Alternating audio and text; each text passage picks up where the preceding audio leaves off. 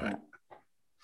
Okay, good evening, everybody. So this is episode 7 of Malt Travel Podcast. We are recording this on Thursday, the 4th of March.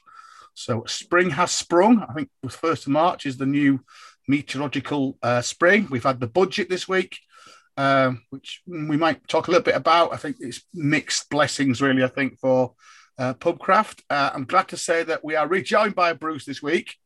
Although his luck doesn't get any better in that the next door neighbour has pinged his COVID app, so he's back in locked in for 14 days. It's not going very well for you, Bruce, is it? 2020, forget 2021, 2020.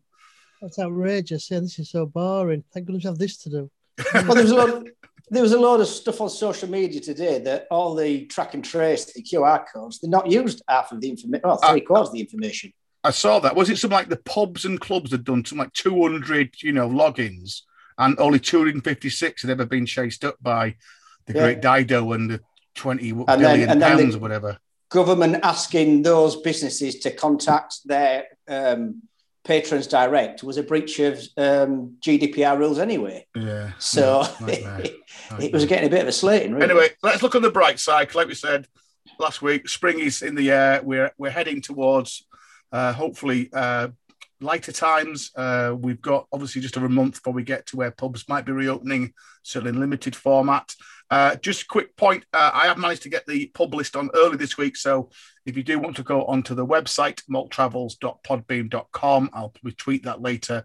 The pubs that we talk about, or most of the pubs we talk about this evening, there might be some more that we add. The lists are there, and they are there for the last, I think, 3 or 4 episodes now as well. And I promise I will catch up with episodes 1, 2, and 3 at some point as well. So a bit of news to talk about in a minute, but just to kind of set the scene, and as the sign says there, welcome to Leeds. We're right, you're wrong. Yorkshire, Yorkshire, Yorkshire. So we did suggest that Leeds in itself is just a phenomenal city, certainly for beer. City of Beer, I've kind of subtitled it there.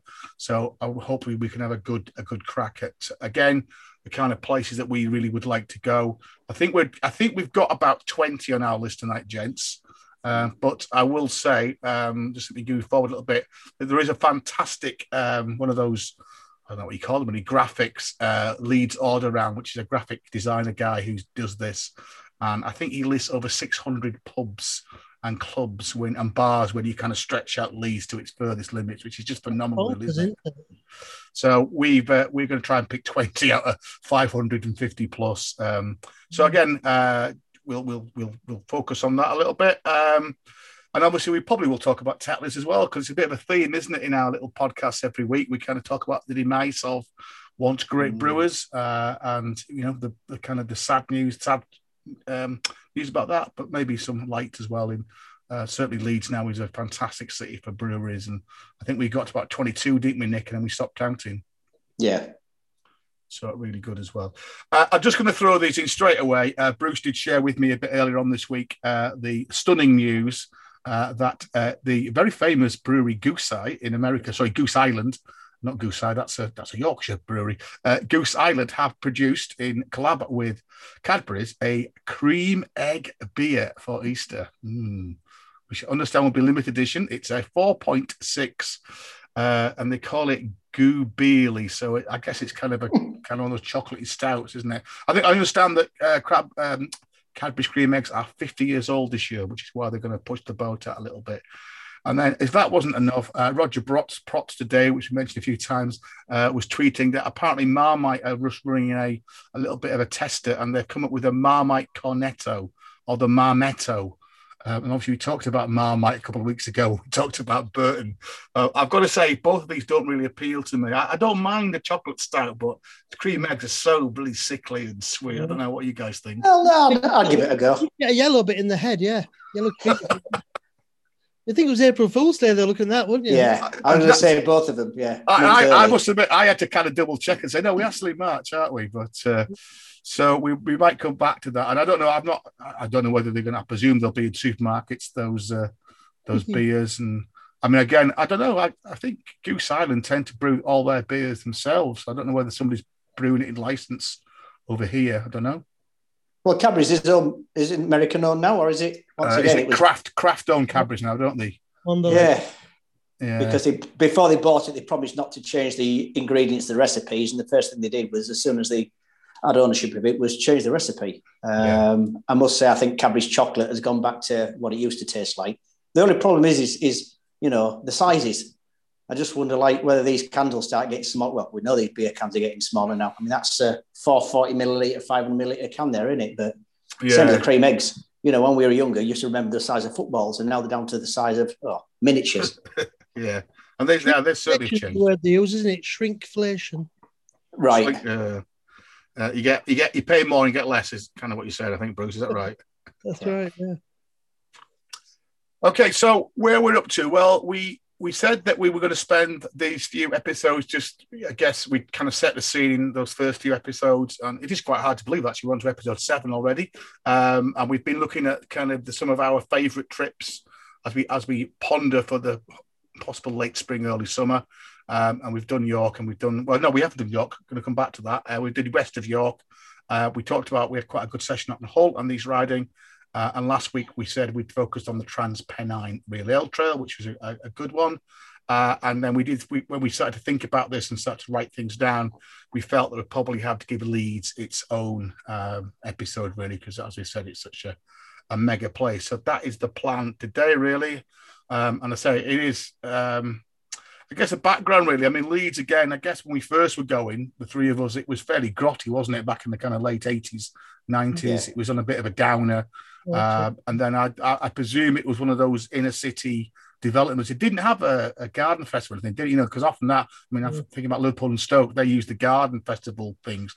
But Leeds, I think, just went into a bit of a retail push, didn't it? And Harvey Nicks appeared. Urban regeneration. Yeah, and then obviously the big shopping, the Trinity Shopping Centre right in the middle of Leeds, which I guess, took quite a long time, but I mean, it's pretty fantastic now, isn't it? And there are a couple of bars within the shopping centre out there as well. I mean, that is quite recent. There was a big push for business tourism as well, making Leeds the powerhouse of the North, rivaling Manchester, encouraging a lot of the international hotel chains to come in. With them brought their bars and their subsidiaries as well.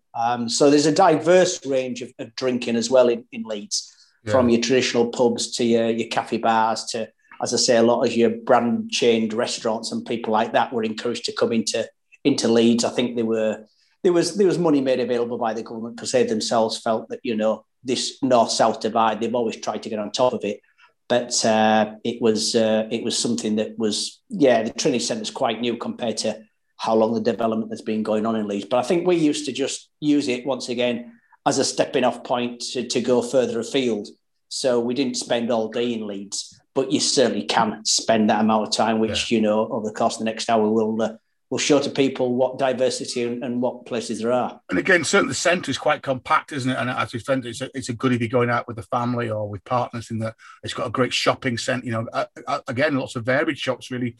The old Victorian arcade. It's got a fantastic indoor market. It's got good market. Big Harvey Nicks, huge new shopping complex in the middle, Trinity Shopping Centre, and literally hundreds of pubs within, I would think, 20, 25 minutes walk within each other around that central kind of belt where everything is. So it's pretty good. Again, a real city of industrial revolution, the heart of, we've mentioned woolen trade, but also corn trade. I don't know which particular industries per se, a whole range, really. We'll talk about flax, because obviously there's a brewery which is housing one of the old flax mills, iron foundries, printing, a little bit of everything, really. It has got 5 universities, which, again, I kind of lost count of. And apparently that means it's got the 4th largest student population in the UK. So I think that, again, is another reason why there's quite a vibrant kind of drinking and bar culture, isn't it, as well? Like you say, quite a mix, really. Ironically, a lot of those are medical students. Say again, Bruce. So there's Beckett and Leeds University. So what are the other 3 universities? There's Beckett, there's Leeds. I did write these down somewhere. There's one like it's a University Arts Leeds as well, I think. And then I think a couple of colleges that have now got university status. So, but I was amazed. It's the 4th largest student population in the UK, which is quite interesting, really. And it has got. I've written here. It's got a bit of everything, really. It's got an 11th century ruined abbey, hasn't it, down at Kirkstall? Kirksall, yeah. It's got a brewery link, not very close. It's got the Millennium Square, which is behind the kind of City Hall, which is a big open public space with a huge TV screen, which is that's where they put the Christmas market each year. They look at the Christmas market there. And it's Golden Owls. It's got the Corn Exchange, which we'll mention today, which is a fantastic building. And then it's also got like the Royal Armouries Museum, which is all that new development by the wharf, and the Dalek, which apparently is Leeds' biggest building now. And a new John Lewis. I've not been to the new John Lewis, but that's fairly central as well, isn't it? And massive. Yeah, it's very nice. Yeah. And again, plenty of boozers around John Lewis. So again, you could leave family in the shop, and you could find a crafty beer somewhere as well. So I think we're going to give it a good start. Go on, Bruce. So we're going to say it's a fantastic article in Yorkshire Live, still available on the website, all the lost pubs of Leeds. And it's actually, when you read it, it's all about Mrs. Thatcher's beer orders. And of course, people did applaud it for the choice, but ultimately, Tetleys give up on some of those really famous pubs in Leeds, like the Market Tavern and the Whip. And the Whip's now a bar called Mook nightclub. But I did go into the Whip about 30 years ago, and it was a fantastic, dark wood brass pub and a great solid feel to it. And it was the last pub in the country that didn't allow women in. That wasn't the case when I went to Easton to add. But it was actually also, by volume, it was the pub which sold the most Tetleys of any pub in the entire Tetleys estate. 25,000 pints a week on average, selling the Whip. Astonishing. It was a great. I think we'll talk about Tetleys a bit. I mean, personally, for me, Tetleys was when it was in its heyday. That would be my choice of beer. I think a Tetleys pulled through the old system with the kind of the return trays, and probably pulled 3 or 4 times, so it was almost emotion white when they put it on top of the bar counter, wasn't it? And it did taste like finest Yorkshire cream. I believe that all three of us could go to. You've got to promote called the Blue Ball, and to see someone pulling the pints and it cascading over her hands and getting scooped back up, I mean, just extraordinary, wasn't it? Was it really? I'm just nipping Tetleys, love. I'll be back in a minute. Yeah. I'm going to top that up for you. It was almost like the Guinness Parlour, wasn't it? When you went to a good Tetleys pub, it was almost the same thing, that it took so long to pull a pint and let it settle that they would be pulling kind of 3 or 4 pints at a time and letting them settle. But I remember those huge troughs underneath the pumps, collecting the beer and recycling it until I think putting it back into the beer engine. Yeah.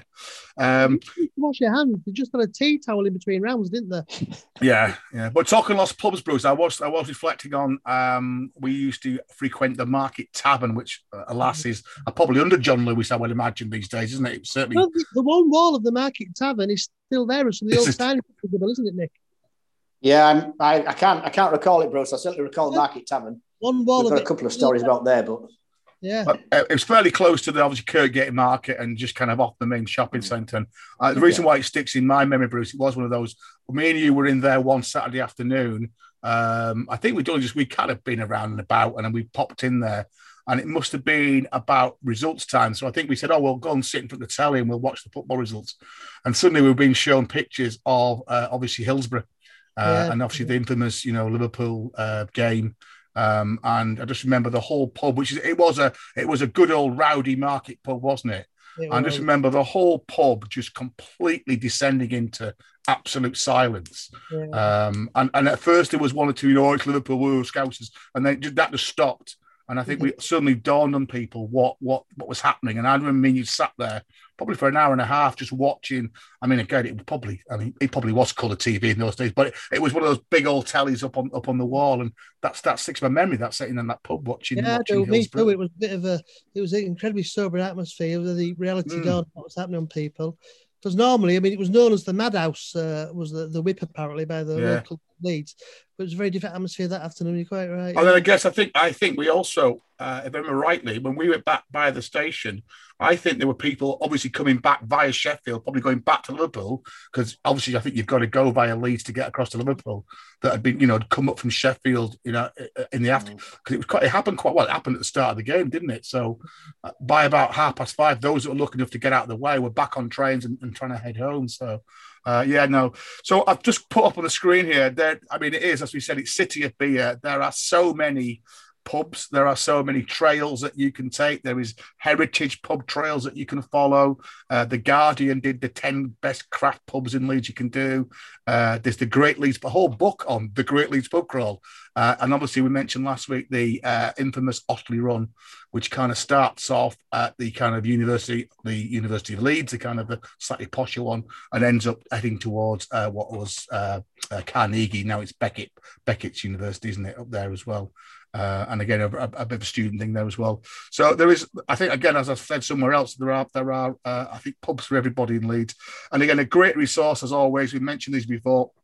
The Leeds Camera branch, they have their magazine called Full Measure, which again is a really good read. I quite like it. Actually got as normal updates on breweries and bars, but actually some really good features in there as well. And there's one or two of those that I'll perhaps dip into as we go through as well. So certainly, if you've not been to Leeds for a while, if you certainly want to see lots of, as Nick said, quite a variety of pubs. We've mentioned now that there are 22 plus pubs kind of working out of Leeds, and in fact there are even more if you kind of breweries. And if you go, a little bit wider, there's I think there's 60 odd, in the kind of like West Yorkshire area, which is fairly phenomenal, really, as well. So to try and make sense of it, what we've kind of done is, again, as always, kind of using probably the station as your kind of fulcrum. I've kind of thought about just doing it in quarters, and I think Leeds does have some quarters, and I don't think there's quite as many as I've got here, but we thought about kind of doing it in, and I guess you could do this in chunks, so you could probably come and do a quarter, and have 4 or 5 decent pints in decent pubs, or if you're really manic like us, you could do the whole lot in, I guess, a long day. If you kind of started off at about 10:30, you could probably get around to about 8 o'clock at night. So we're kind of going to go around Leeds in a little bit of a kind of a circle, with the going back to the station at one point. And what I've also tried to do is maybe try and just fit in some of the kind of the great sites of Leeds as well. As we said, we always like to try and combine a bit of heritage and a bit of culture, as well as some very fine drinking. And I think, again, last week, our kind of must-go was the original buffet bar at Staley Bridge. I think the one in Leeds, would we all say you've got to go, if you're in Leeds, you've got to go to Whitelocks. I think, you've maybe not quite, I don't know, maybe not quite as fantastic place as it used to be. And we've talked about in previous the little ladies that used to do a fantastic luncheon at the top end of the pub. But it is a classic example of a pub which, again, you don't find very often elsewhere. Now, perhaps only in London you might find these pubs, do you think? Yeah, I think once again, it's a bit of a victim. It's a victim of its own success. It has featured in a number of different articles and raid-ups and write-ups that the last couple of times I've tried to go there, it's been absolutely rammed. Yeah. And it's been rammed with a different sort of a clientele. Maybe not your what you would call your locals. Okay, we're not locals, but we appreciate going to a pub where you've got local people in there, just, part of the community. Whereas the last couple of times I've been there, it's just been rammed with shoppers who, let's say 5-10 years ago, would never have been, ever considered going to a pub like that, as it were, that you could class as being traditional, a bit more working class. So as I say, the last couple of times I've been, I've actually moved along the street a bit and gone down the little Ginnell ways to the Angel and to the Ship. Yeah. But yeah, Whitelocks was a place where we always used to go. I think it's a pub that still makes you go wow when you walk in that door. And we've got a picture there of which kind of capped a little bit. It's got this unbelievable brass. Copper or brass? Yeah. Copper top. It's ceramic bar as well. You don't tend to realise that the bar underneath is the ceramic. It's not a full ceramic bar, but ceramic bar beneath ceramic tiles and the copper top on the bar. And as Nick suggested, it's literally off Brigade, which is kind of the biggest. It's like a pedestrianised high street, isn't it, in Leeds, with all the big shops either side of you. And you kind of step down this little alleyway. Again, it's one of those that you often miss because you kind of walk past it 2 or 3. Even I sometimes forget exactly where it was. And I think somebody said it's like stepping like 150 years back, isn't it? When you step off that busy main street and then you're into this little alleyway, which I kind of passage pub, as I call them. Then I've got a picture of Nick there. He's just venturing down the first bit of the alleyway, and then it broadens out and it's got quite a nice seating area. So I'm assuming that when the 12th of April going to green light, that they'll be able to reopen. But I think it's one of those pubs that combines a fantastic heritage interior wow factor with always good beer. I think that's one of the things that always sticks out in my mind. What a great place. Section of people, which is a good thing. It's good the shoppers are going, really, Nick. You know, it's good they're visiting these places and putting some. But it's when they're taking all the shopping bags in Brooks and you can't get to the bar because you're tripping over carrier bags and shopping bags and Louis Vuitton bags and Ralph Lauren shoulder bags. You're going to have shoppers there, aren't you? You know, and it's not that big a pub, actually, is it? It's one of those kind of quite. I mean, the picture there shows you it's quite narrow. And there's only one set of tables. It's quite a long and narrow pub. There is an upstairs, isn't there? Which always those stairs are like climbing the Eiger, aren't they? Yeah. Very much like a London pub, where if you want to go to the toilet in a London pub, it's often either upstairs or downstairs. Yeah. And as you say, the staircases are very narrow and very steep. Well, as Nick said, actually within about 5 minutes from the Whitelocks, you've got the Ship, you've got the Turk's Head, which is on the back of Whitelocks, you've got the Angel, and they're all quite similar pubs, aren't they? Down these alleyways, off the main street, very similar with a seating area outside. So, but no, I think we would definitely recommend if you're in Leeds and you've only got a short time, get to Whitelocks. It's probably about 10 minutes from the station, railway station. Yeah, if you know which direction you're going in. Yeah. Well, head to Harvey Nicks. If you get to Harvey Nicks. And then ask one of the street wardens. Well, it's actually nearest to Marks and Spencer's. Marks and Spencer's main door on Bridgate.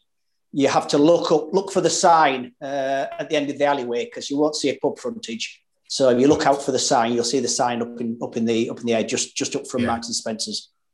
Okay, we'll just do a quick round up then before we kind of get into the meat of Leeds. So as always, we do a little bit of a catch up from last week, and obviously Bruce unfortunately couldn't, as he spent most of last Thursday in York A&E with the son and heir, he's back on his feet again, Bruce, but he's another week. Well, he's got a week off school because you're self-isolated, aren't you? That's a nightmare. But he's okay. He's back. It's fine. It's silly game football. She'll play with the oval ball. You never get hurt that much.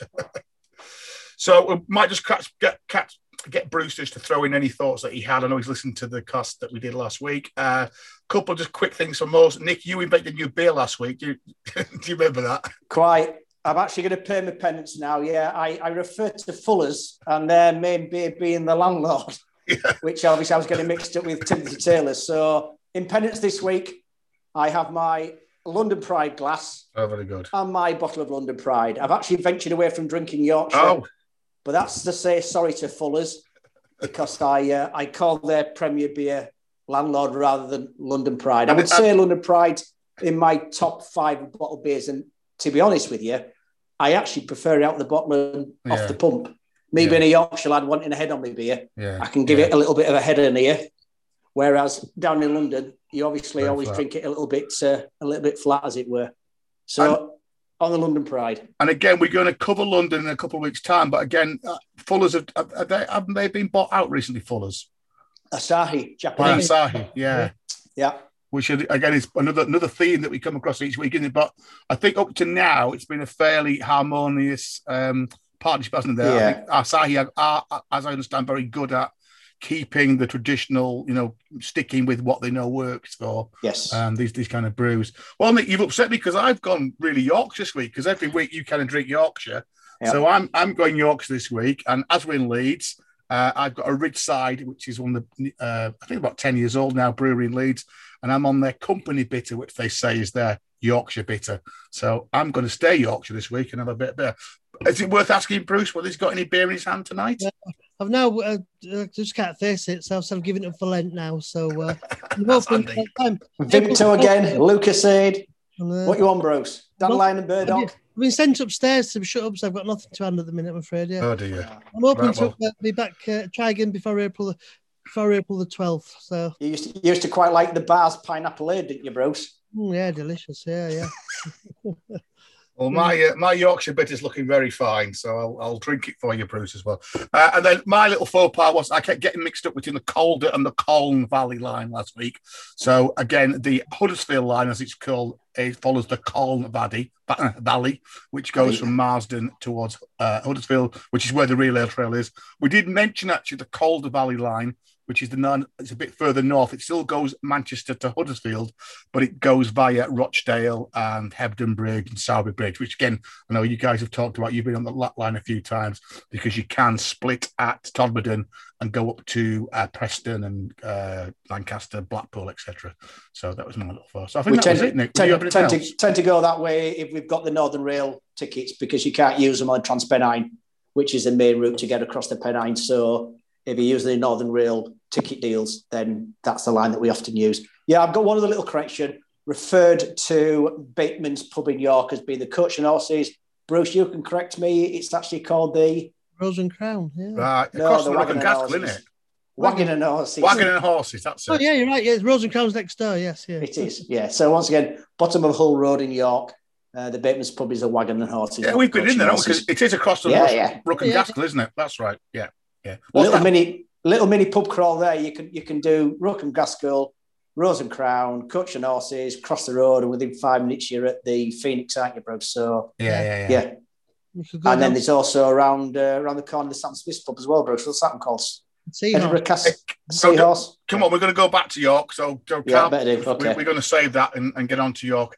Beery highlights. Well, unfortunately, my Beery highlight last week kind of fell a bit flat because, unfortunately, the Hot Fuzz Brewery, which I was going to do the beer tasting with that night, they had to email us on Friday afternoon to say they had a power cut. And whilst they had Wi-Fi, they had no light, so we couldn't see them in the brewery. So unfortunately, my beer tasting has been put back till March. So I have kept the beers in the fridge, so hopefully we'll come back to that as well. And I think you were mentioning about big bottles and big cans. One of my mates, Simon, was going to do it as well. So I'd actually given him a beer a couple of days before that I said we'd try. We both equity put. We both bought into the Blue Dog stuff, and that case that I got had Krampus, one of their kind of overworks beers, which was, I think I did tell you what this was, wasn't it? It was cinnamon. It was cognac aged sour with cinnamon. What else did I have? Star anise, and it was certainly different, 9%. And because it was a big marinade, 500 milliliter bottle, I've got to say, it took a bit of drinking. We both said that for the first 5-6 sips, it was really interesting, and then the sourness began to hit you. And I've got to say, I think I ended up having a Jaipur to take the taste off because. But that, you said that's the problem with having those big cans and those big bottles. It is sometimes a bit hard. I think they're definitely sharing. I think if you've got a few of you around to share those, I think is probably the plan there as well. I did say I would also mention. I mentioned this last week, and again, some of you'll know that I've said that I've been. Kind of doing the virtual beer school with Natalia and beer with Nat, and she was in touch with me this week to say that she is going to do another new course, which will start on April the 8th. They run every week for 12 weeks, so it will end towards the end of June. To get on the live sessions, which is a live session on a Thursday evening. It's normally about a couple of hours long, and then there's a chance then to chat and to talk to each other as well. The price for that is either £25 a month or £75 for the whole course. Or the bargain one, which I'm doing, which is great, is that Natalia sends me the recordings on, I think, a Sunday.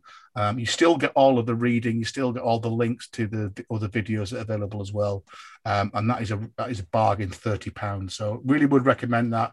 We've been looking at serving styles this week, all the different ways that you can serve beer, and a little bit of technical stuff as well. And again, this does prepare you for, if you wanted to, the first level Cicerone beer sommelier course as well.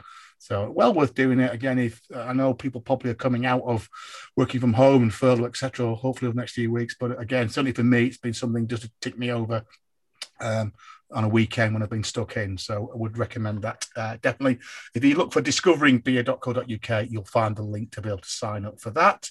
And beer news. So again, we've all kind of shared a few things around, really. I think we've talked a little bit, haven't we? The Morning Advertiser, which is obviously the trade paper for the pubs and licensing trade. They are suggesting that in April only probably 2/3 of pubs are going to reopen, and that's a rough estimate. I know, Nick, you were looking into this, and I think you've discussed how it's. I mean, same with your place, really, weighing up the cost of opening with what your potential income might be. Yeah, because once you're open and your customers are relying on you being consistently open, you've got to take into account that you need staff on, and your staff really is your most expensive cost, to be honest with you. unless you're in a premises that, there's a high rent or rates on there, that possibly landlords have been a little bit more lenient at the moment. But once you're intimating that you're back to full-time operating, then, I should imagine the landlords and everybody else will want their five pennies worth of silver, what do you want to call it. So, yeah, it's your staff costs. So once you do open, you need to make sure that you are getting people through the doors. And it's still a great unknown. Yeah. There will be some people desperate to get out and about again, but there may still be very much a significant part of the population who ain't going to venture out until back end of the year, until they know it's completely, absolutely 100% safe. Yeah. It's interesting because I will also just say that Pubs, Pints and People, which is another very good podcast out there. That's the Camera podcast. And it is they're into series 3 now. And in fact, they were talking this week, they were chatting to a guy from the Fine Ales Brewery, and also a landlord from the Orange Tree in Baldrock down south. And of course, they're also saying the other challenge, the government comes up with these dates, but obviously for breweries and for publicans, you've got to plan ahead slightly. You can't just order beer on the Friday and it turns up on the Saturday and it's drinking. They've got to buy the beer in a couple of weeks before, condition it, get it in the cellar. And then if all of a sudden things get pulled, and I think they were reflecting, obviously a lot of pubs did that for, Christmas and for the coming out of second lockdown, and we're all prepared and had bought food and had bought, supplies and everything else. And then of course, last minute, the government just changed its mind. And I think, like you're saying, I think people are quite wary about not just whether people will flock back to the pubs, but again, if this government will U-turn, after making a decision or announcement, and then U-turn as well. So I think, again, Bruce, obviously you've got the Fox, the bottom of your street, and they've got quite a substantial beer garden. They seem to do quite well in the summer. Are they planning to open, or it's too early to know, is it? Of course, it's run by Ossett Brewery, massive expanding company. And it's because they've got the pub and the huge marquee and outside seating, they've got the volume to open. So they're opening. But I do know somebody in York who owns a couple of cafe bars that sort of does coffee and real ale. And he said until things have bedded in, they're just going to sell bottled and craft beer cans because he's thrown so much real ale away. Yeah. And he really wants to support some of these small breweries, the micro breweries. There's about 8 taps on normally, but he said he just can't afford it anymore. So he's going to craft beer bottle beer, which is a shame, really. Yeah. I think the other problem, certainly for landlords and publicans in York, is the demand or not demand. It's the reliance on the foreign trade, the foreign tourists. Obviously, York is a massive hotspot for foreign tourists, and there's whilst we're being told domestically, we've got the reopening date. What's going to happen as far as people coming to the country concerned? So I can certainly understand a lot of business owners in York still not knowing quite where their business is going to go, simply because you're going to miss out on a massive amount of foreign tourists up until who knows when. Well, it's interesting because I noticed about Leeds. Leeds apparently is the 8th most visited city in England. And I guess York must be above that because, and I guess you could do both similarly. That article actually on the Advertiser, actually, it talks about maybe almost they call it a class distinction. As you said, urban boozers that don't really have that, as you said before, lots of outdoor space are going to find it more difficult. Those pubs out in the villages, out in the sticks, out in the suburbs, which often do have pub gardens, and obviously people, living just down the road, they're probably going to be great. They can, again, the guy that was on the Pub Pints and People podcast, he was saying his takings over last summer, 2020, were better than any previous summer. Because he went for it, as you say, but he put a marquee up, he got music in there, he actually extended his cask range, he was able to put a couple more beers in the marquee. He said amazingly he was actually up, which is kind of interesting, isn't it, really, as well. I've also just put in there about a Pubs Matter. Obviously Camera and many of the local district cameras were running the Pubs Matter campaign up until the budget. Quick bit on the budget. Again, it's funny, really. It depends which kind of either brewery news or pub news that you read. I think, obviously, the business rate extension was welcomed by many people, and that would probably help out quite a few. Obviously, the VAT, the 5% VAT, I think will be a big help, won't it? I think that's till October, isn't it? And then they gradually phase it in over Christmas back up again. Obviously, beer duty was frozen, but I don't think that really affects the pubs too much. The brewers might be a little bit happy with that. I thought what was interesting, that £150 million to support community ownership funding, which we've talked about, which might be, I mean, we talked about the polar bear, didn't we, in Hull, that's currently having a middle of a community buyout. So that might be quite useful to save some of these pubs that we've talked about as well. But it felt a bit of a mixed feeling, really, about hospitality. Not a great deal to kind of cheer about. Yeah, we talked about last week about the beer duty, about, bringing the what the brewers have to pay, or the landlords, the pubs have to pay compared to the supermarkets. And even with the statement made by the Chancellor that they were looking at it, that hasn't happened. Now, I'm not sure in terms of politics, but I don't know that they can just suddenly change that. It'll have to wait for the next budget, will it? Unless they can make a decision on that. Yeah, and I'm guessing the supermarkets are quite powerful beasts, aren't they? And I guess how many MPs in the deep pockets to support them. So I wonder whether that, because that was about the only thing that was leaked that didn't actually happen, isn't it? Because I mean, most of the budget we knew about on papers on Saturday and Sunday, didn't we? Not much change. A quick one in there about St. Peter's Brewery. Again, it's another theme. I think every week we talk about a brewery being bought out, and the St. Peter's Brewery down in Suffolk, they have been bought by a group of private investors. The John Murphy, the founder there, I think he's been doing it for 20 years, and quite rightly decided he wants to kind of retire. Always recognise those very strange, although I think they've changed them recently, but they're very strange bottles, don't they, those St. Peter's bottles? Like medicine bottles, didn't they? Yeah, almost kind of like flasks, Napoleon brandy kind of bottles, very old. It was based on a gin bottle in America when I looked into it, because the guy behind the brewery, he has got the claim to fame that he was a first branding guru back in the 1980s. He had a company called, I think it was something like Interbrand, and he said the one of the things about his branding was to make the bottle distinctive, to make it iconic, which is why he always went for that. I mean, his bottles must have costed far more than his competitors, who were all using the same basic 483 or 500 milliliter beer bottle, and yet his were always very distinctive on the shelves. I tried his beer quite a few times, and it was always good. And I think the other thing that he tapped into early doors as well was, I seem to recall, organic beer as well. Yeah. He went down the environmental route. Yeah. And I think, recalling when I used to go to the supermarkets, his was one of the first beers that was advertised or identified as being organic and being caring to the environment and things like that. So, we hope he enjoys his retirement. He's made his mark in the world of beer and brewing, and fair play to him. And I think I understand the investor group that's bought them out. I've got a few people who've got brewer heritage in their kind of background. It's quite an eclectic. Actually, I quick look back at their beer range, and they're again one of these breweries that have a very core range, like you said, the bitter and the organic bitter that they have. But they have been brewing some quite interesting, almost crafty style beers.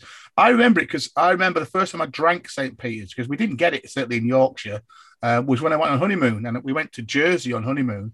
And went in the first bar it went to, and all they sold in Jersey was John Smith's bitter and Theakston's bitter.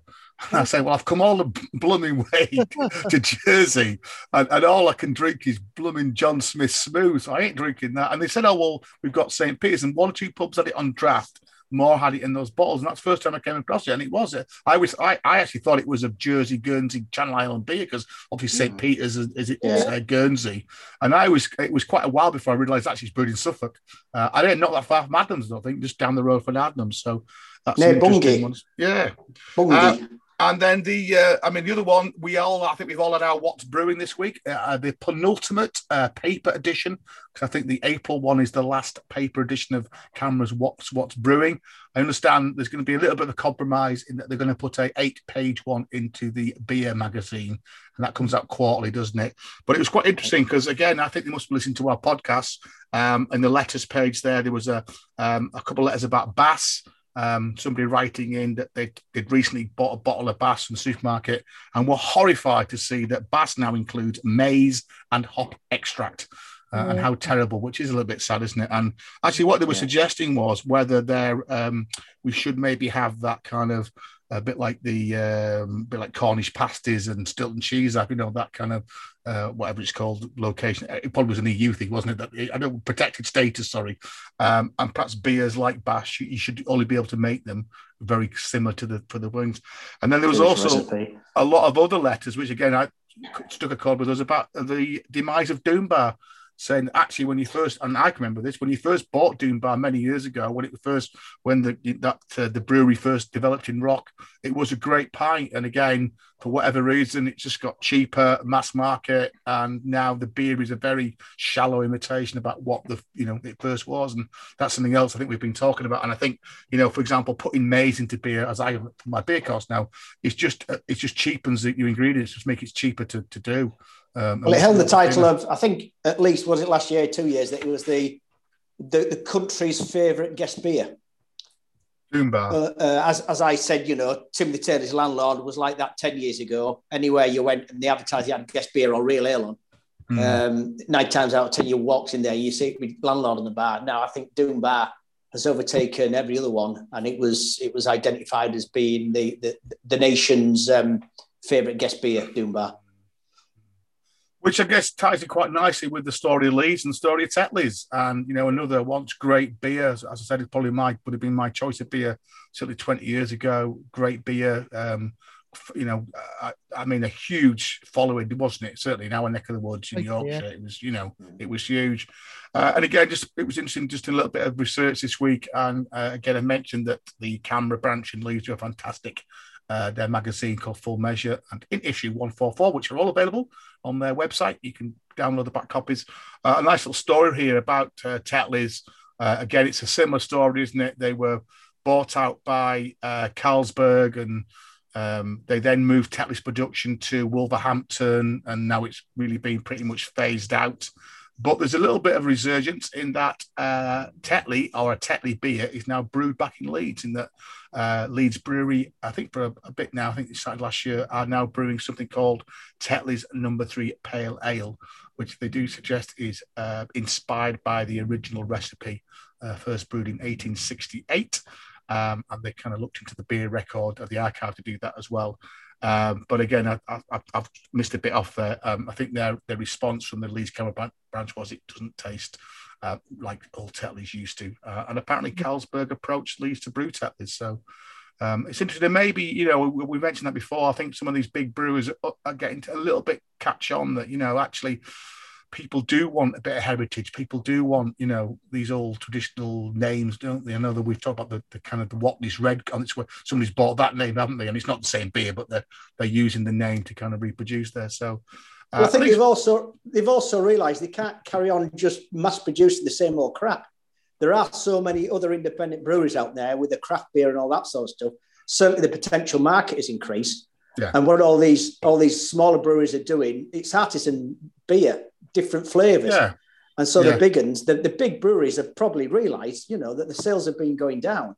And it's not, they can't replace those sales of beer with lager, because lager's had its peak, because a lot of lager drinkers are now being diverted or being weaned onto drinking beer, because it's not thick brown dark stuff anymore. It's like lager, but with actual taste. A lot of the lighter craft beers with flavours. So I think the big breweries or, the mega breweries have probably realised, hang on, we're losing business now. And I also think podcasts like this and, internet and people who are interested in their beers, I think big brewers can't get away with trying to con us anymore, can they? Telling us that it's still Yorkshire's finest beer when it's brewed in Wolverhampton. I think people are canny to that now. And we mentioned that about, the supermarkets trying to fob off us with make-up farms to say that their produce is farm produced.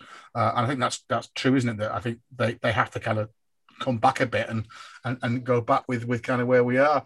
So again, just to quickly mention, we mentioned that there are some fantastic architecture. You can still get a bit of Tetleys heritage, can't you? Because the Tetley now is now a very nice art gallery and event space, which I think that's the headquarters that kind of Tetleys was, wasn't it? That's where their kind of main bit of the Leeds brewery was, wasn't it? Where the Tetley is now. The brewery's been knocked down. It was just completely flattened, but they have saved some of it alongside the canal. And it's quite, I guess, an Art Deco building, is it? The Tetley's headquarters, or the Tetley as it is now. It's quite an Art Deco kind of building. So I guess it was built in the 1930s or 40s.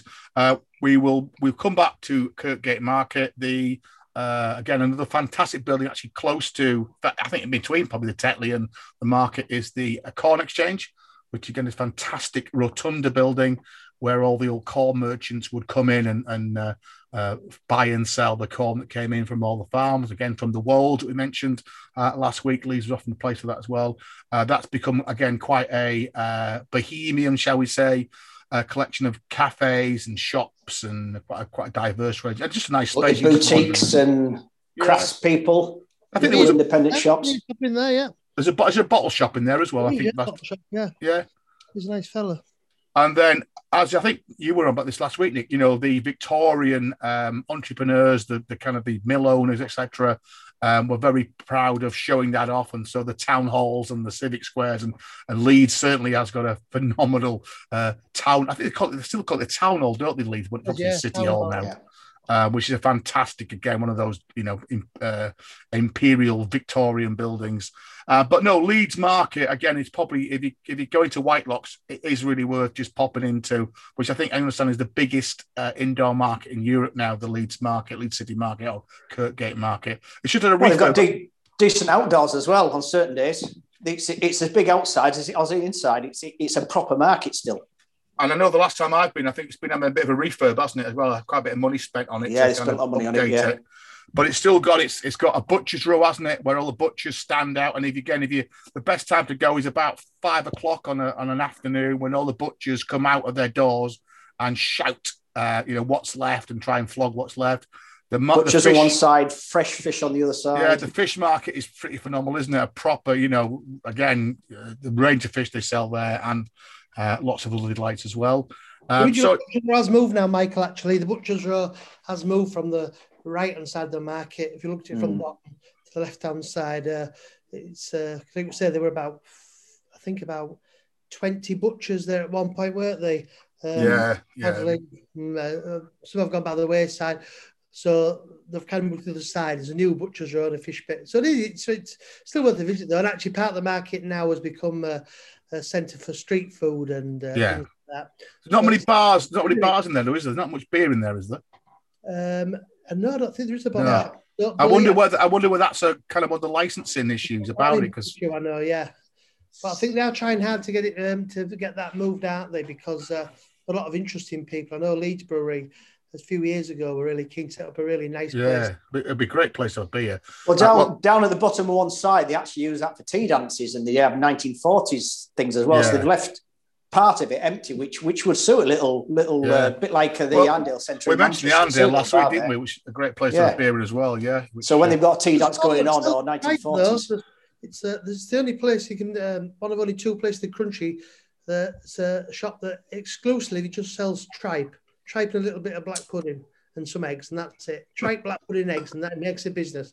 That's amazing, isn't it? But then you've also got, because Leeds has got quite a big West Caribbean culture, hasn't it? So you've got a lot of Caribbean greengrocers and butchers. And then again, it's got obviously a big Asian population, so there's a lot of Asian spice shops, and I know certainly some of the street food. There's some fantastic Asian street food shops as well. It's interesting. Now, come on then, Bruce. Why is Leeds indoor market so famous in terms of that development of the high street? Because it was the founding stall of Marks and Spencer's empire. Marks Spencer's Penny Bazaar was set up there. Yes. When was it set up, Michael? What year? It's got to be 1880. I probably should have written this down, actually. I'll have to go and check out Wikipedia.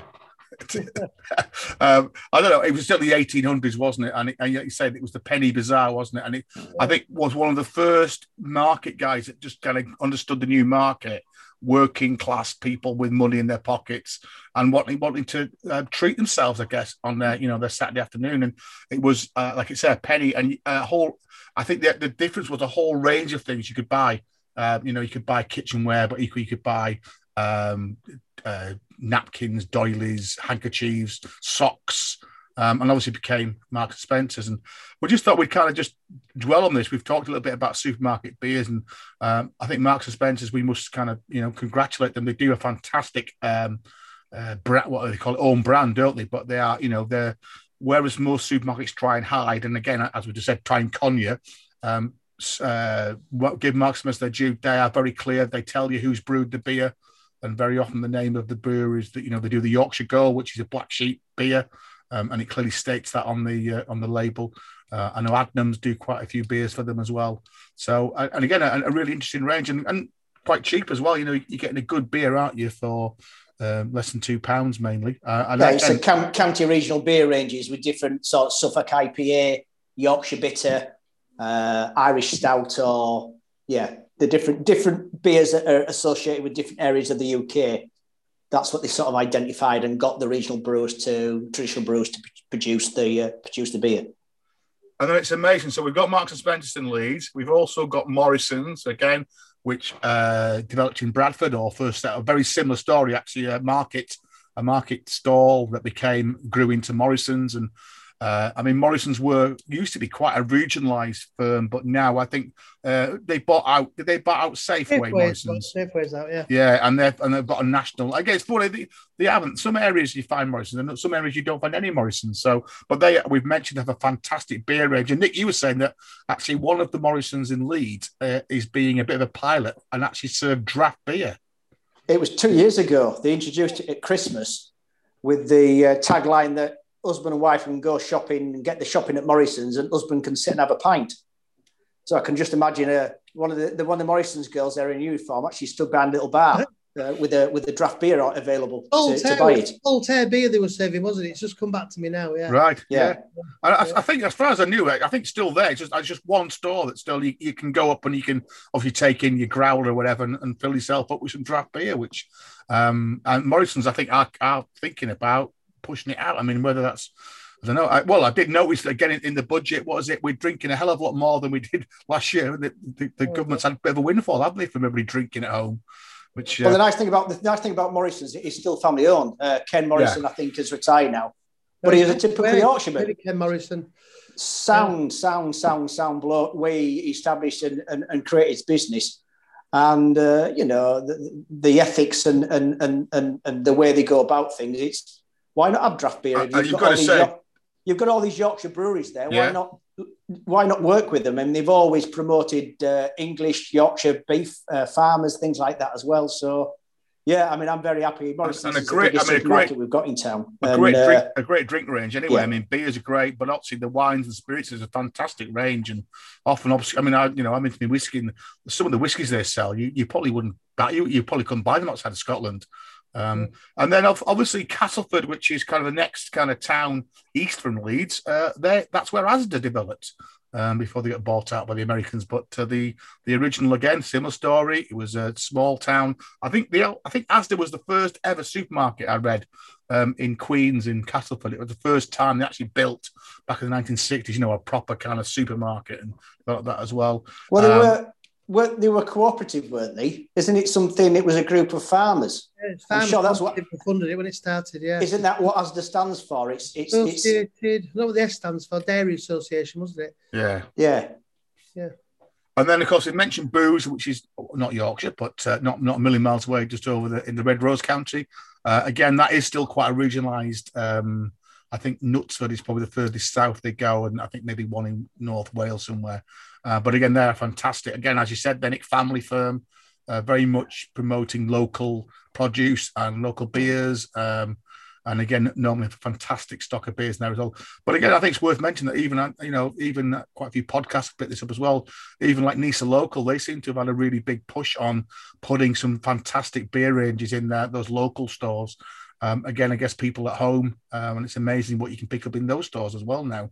So, unfortunately, we've all had to kind of rely on the supermarkets to buy our beer for the last few weeks. I think it's one of those really, I do try and get to, I mean, I'd probably have a brewery delivery, I don't know, perhaps once a month, but in between that, it is kind of going and getting some decent beers. I mean, last 2 weeks, I've had proper job from Sainsbury's, I've had tribute from Sainsbury's, I've had again some craft beers, so and I guess ultimately they do good deals, don't they? You can't really beat the deals that they do, which is pretty good. I'm just going to crack my second one now, Mike. We talked about mild last week, so my second beer tonight is, we talked about Rudgate, and this is the one that they won a lot of awards with. This is their Ruby Mild, so it's a stronger one for a mild. It's a 4.4, but we're going to go at that one next. So that's the Rudgate Ruby Mild. They do some cracking deals as well for home delivery, don't they? Mixed boxes would get, and now they're brewing some gin as well, aren't they? Some Yorkshire gin. You can think that included some real good value deals. That's about 4 miles up the road from me at Tockwith. Yeah. Okay, I think that's probably just rounded up any kind of beer news and stuff. Bruce, I'm conscious. Is there anything you would throw back in about our Real Ale Trail review last week? Anything we missed out, or you wanted to? No, you covered the pubs really well. I mean, I think for Real Ale Trail for me, it's probably we all have incidences where there's been bad behaviour on beer trips, but the things we should have done. But the one thing I really remember is that many years ago, myself and one of my friends, Ian, he was a huge supporter of Real Ale. We worked in a very large office, and lots of the ladies there knew what Real Ale. So they asked us to take them on the Trent Pennine Real Ale Trail. So ultimately, about 40 people, mostly ladies who have been Real Ale pubs before. We all went to Staley Bridge and Marsden and Huddersfield and Dewsbury, and they had a fantastic time. But unfortunately, by the time we got to Huddersfield, they're all a bit hungry. So in order to accommodate that type of group, we all ended up in the Wetherspoons. And one of the chaps with us, he had a chili con carne. So we stopped at Leeds on the way back, by which time I was feeling really quite drunk. And then those days, of course, hard to imagine now, we got back on the train from Leeds to York, and we had to stand all the way. And I could see David getting progressively greener and greener. And I'm thinking, you're going to be all right. He goes, I think so. And we got off York. For those people that don't know York Station, if you come to like platform 9, you've got to go across the old iron footbridge to sort of leave the station. And he suddenly started walking very quickly over the iron bridge. And there's that certain speed of walk that's just short of a run where you know things are getting quite desperate. And I could also see his cheeks filling up. So we sort of observed him as he ran down the stairs trying to make the gents' toilets. And unfortunately, he didn't quite make it. Now, we went to the side of platform 3 to be sick. And unfortunately, at that time, there was an intercity 125 train bound for London pulling in. The very long trains are coming quite fast. And literally, just as the train went by him, he projectile vomited. The train was going so fast, it left a trail of vomit about 150 feet down the side of the train. And to this day, I think of those poor people who were sat quite nicely having a pleasant Saturday afternoon train ride. And all of a sudden, the window was obscured in a mass of vomit and beer. Yeah, it's a... Does David listen to the podcast, Brooks? Yes, he does, because he... Right. Yeah. We talk about it quite often. Those of us that witnessed it will never forget it. No, the man who had to clean that train or the poor passengers. Thankfully, I don't think us three have ever been in that situation on any pub trip. Although, actually, I do need to give a health warning now, because again, part of when I was doing research for this, I did find out that the rugby bad boy, what's his face? Danny Cipriani, he's kind of been out the papers, isn't he? He's kind of the playboy of rugby. Apparently in 2014, he ended up in hospital while on a pub crawl in Leeds. Apparently fell over and was hit by a buzz. And apparently made all the... I did find a clipping somewhere, but it made the front page of all of the kind of tabloids about him being drunk and hit by a buzz on the Otley Road run in a Leeds pub crawl. So that's your health warning. And it is a health warning because, again, we'll just put up on the screen now for those that watch on YouTube. We mentioned the Leeds order round with these 560 pubs. I think Leeds has got 5 national heritage pubs. So you could probably just take a trip around all of those. And again, I've pinched here from the Leeds camera the list of breweries in Leeds, which is almost an A to Z, really. It literally is from Anthology all the way to Wetherby Brew and some very fine beers being brewed in the city. They have now, and again, I can remember Bruce, me and you going to I think it probably would be the Great British Beer Festival, wasn't it? In the old, was it the old Queen's? 1 year, wasn't it? Yeah. Yeah. Was it the old Queen's Hall that was in? Yeah, remember rightly? Yeah. Which I remember being a hell of an experience. They now have an international beer festival. I think it's in about its 9th year now. Hopefully, it's scheduled for September. So you'd hope that by September, I've not heard whether it's on or not, but that's worth going and have a look at. They have a Leeds beer walk as well, and you could also probably now do a brewery tap tour as well around Leeds. And so we'll mention a couple of those on our tour tonight already. So a very fine city, well worth a visit. So I say what I think we'll do is, if we say that you arrive into Leeds Station from wherever you come in, Leeds is on the national East Coast line, but it equally is on the Pennine line, as mentioned last week as well.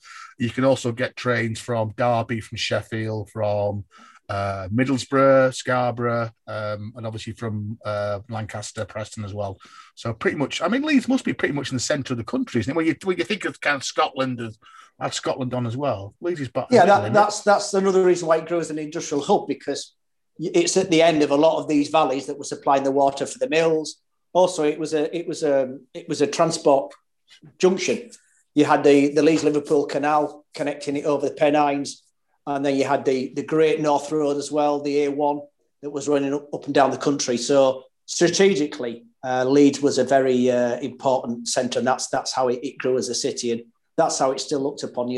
Bringing business out of London and places like that, and obviously this is why they're looking at building the new rail line now as well. The whatever it's called, HS2 extension, HS2. Yeah. So it would mean that Leeds is even easier to get to. So yeah, easy to get to. So I'm just going to because when they announced that new government investment bank, that's going to be headquartered in Leeds. That's in Leeds, isn't it? A lot of jobs, a lot of businesses around it. It'd be a real boost for the real boozers and that, won't it? So, as I mentioned, because there are so many pubs in Leeds, what we've tried to do is make it a little bit more manageable. So, I've kind of split Leeds up, or Leeds city centre, into 4 kind of quarters. So, we're going to start off by heading from the station to what I call the Victorian quarter, which is, if you think about it, I've put it there as a kind of 12 o'clock to 3 o'clock, that kind of right-hand side of Leeds. Again, probably within about, I don't know, half an hour's walk from the station, you collect most of these in. And that's where quite a lot of the impressive Victorian architecture is, the Kirkgate Market, the Corn Exchange, and some very fine pubs, especially the Adelphi, which again we mentioned before. I've talked about having, if you come south, then from there you're going to hit the Tetley quarter. So you'll go to the old Tetley brewery headquarters, which again you can actually get a beer in there now. There's a small bar. But we can quickly mention our quick trip out. We've said to Hunslet and pick up the Garden Gate, although we've got a bit of a blank there. I'll come back to that in a minute. And then suggest you go back to the station. And again, you can get a bit of a kind of a piggyback, because there is a water taxi, which again, not a lot of people know about this in Leeds. It used to be free. I think you actually got to pay £1 now. But if you get to the Armouries, there is a little water taxi that takes you up along the river and drops you back in at the station. And then from the station, head out to the retail quarter. So that's where you go into where the most shops are. And we've mentioned the Passage pubs, places like Whitelocks. And then if you come down the Hedgerow, which I'm going to call the Civic Quarter, which is where you've got the big, huge City Hall, Millennium Square, and again, some very fine pubs. And then do work your way back to Leeds Station. So we've tried to get 3 or 4 pubs in each of the quarters, so that, again, maybe if you were only coming for an hour or so, you could probably fit them in as well. So that's the plan. So if we're going to head off, now I've mentioned in the beer notes that there is actually a Wetherspoons on Leeds Station. And actually, again, I didn't know this. It's just called Leeds Wetherspoons. It hasn't got a name. It's actually within the station. It's on the North Concourse. And I've put in the notes that it seems to be, whatever, it's been very, very busy. Just one of those places that ticks over, I think. It's not massive, is it? But it's all right. It's handy for grabbing breakfast. We've used it a couple of times passing through Leeds early in the morning, when really you're not going to go for a beer, but you've set off that early on the train from Malton that you're ready to have some breakfast. So we've used it to line the stomach. And I've said that it'd be a good place if you're meeting people coming travelling maybe from slightly different places. It's a good place to meet, isn't it? Because it's a good place to start. As you say, you get a table, you can have the breakfast. You need to know what it is, because it's not obvious within the main concourse of the railway. It's down like a little side arm where the ticket counters and things like that are. So if it's not easy to find if you don't know Leeds Station, you maybe didn't even know that it was there. But it's a good meeting place. And I think, as you said, Nick, within about 2 minutes of the station, there are loads of pubs that you could choose from, isn't there? Literally is. So we've mentioned Scarborough Taps, and we'll come back to that pops at the end there, which we talked about last week, which is literally, as you come out the station, just look down and Scarborough Taps is there, the Scarborough Hotel. But I think my first choice would be walk around the corner from the Taps, and you'll find the Leeds Brewery Tap, which, again, it's been there for quite a while now. You can't really miss it, especially at night, because it's all lit up with Brewery Tap on the side of it. I've always really enjoyed it being in there. It's got I think it's got 3 rooms, hasn't it, really? It's got a room in front of the bar, a room a bit further, and there's a nice upstairs as well if you get up there when it's a bit busy. I think, they've got a little balcony outside terrace, haven't they, Bruce? Yeah. Yeah. And obviously, they normally have all their Leeds beers, but I think, again, they normally have some guests on as well. And I guess if you really wanted to be, whatever to the tradition, you could probably look for one of those Tetley Pale Ale number 3s and have one of those for all time's sakes, really. Literally next door, certainly a couple of doors down from Leeds Brewery Tap, is the Friends of Ham. We've mentioned that. In fact, I've got a picture there of me having one of their sample trays, beers at Friends of Ham. We mentioned those because they've got one in Ilkley as well. I think they've got a few, haven't they, dotted around Friends of Ham. And as looks like there's a Vimto one there for you, bro. I think it's a cherry beer, that one. I think so, yeah. And as we said, it's not everybody's taste. It's kind of a cross of kind of, I don't know, kind of a tapas bar meets craft beer bar, really. Ham's hanging down on it. She's like that. Yeah, wasn't there? And it's not cheap, but the beer's not too bad actually. The food's more expensive, but it's very good. And I think I put in the note shabby chic and a bar made out of scaffold. So that sums up, I guess, what you're going to get in there. I work it through there. And then I guess going from the sublime to the ridiculous, if you then venture a little bit further kind of in that direction, you'll come to a much more older pub, and that's the Duck and Drake. So, and I think, Bruce, you took me first in here many, many years ago. And in fact, I think on the next clip here, there's a picture, a very young picture of me there on a trip with Bruce. I think that's probably, again, I would think that I'm looking at that car in the background. Probably what is it? Is it 1980s. An FSO, an FSO Polski. Yeah, I reckon I'm 1920 there, so that's 30 odd years ago. I'm reading a copy of the Rugby Liga, and I've got what looks like some 7-inch singles in a bag that I bought, probably from HMV, because there weren't any HMVs in York anywhere then. So Iron Maiden, probably. Yeah, and that's all in this fan. And I think, if we've been honest, it hasn't. The pub itself hasn't changed much, has it, in 30 odd years? We don't go to it enough because it's just a big open plan space, wooden floorboards. It's got no tables to the bar. It's just got tables around the outside walls, hasn't it? Yeah. And a huge open space and a back bar. But it's a fantastic range of beers on. Cheap. It was always a music venue as well, wasn't it? Yeah. So I assume it still is. Yeah. I think it's quite stealable. It's a cracking pub. We don't go to it enough, really. And I always remember being one of those pubs where you could probably buy anything. And lots of blokes would come round saying, do you want this? Do you want tapes? Do you want, what you're looking for? Ladies, what do you say? Nylons? Oh, I just imagine you sat there with beer and people were coming off your watches and God knows what else. And then the other picture I've got on the screen there, again, if you watch on YouTube, it's a slightly hazy picture there, Nick, of Nick outside at Mr. Foley's, which we're going to come to at the final quarter, which is probably why it looks a bit hazy on my clip there. And I don't know how long that you're not that young there. No, you're focusing on the pub and not on me.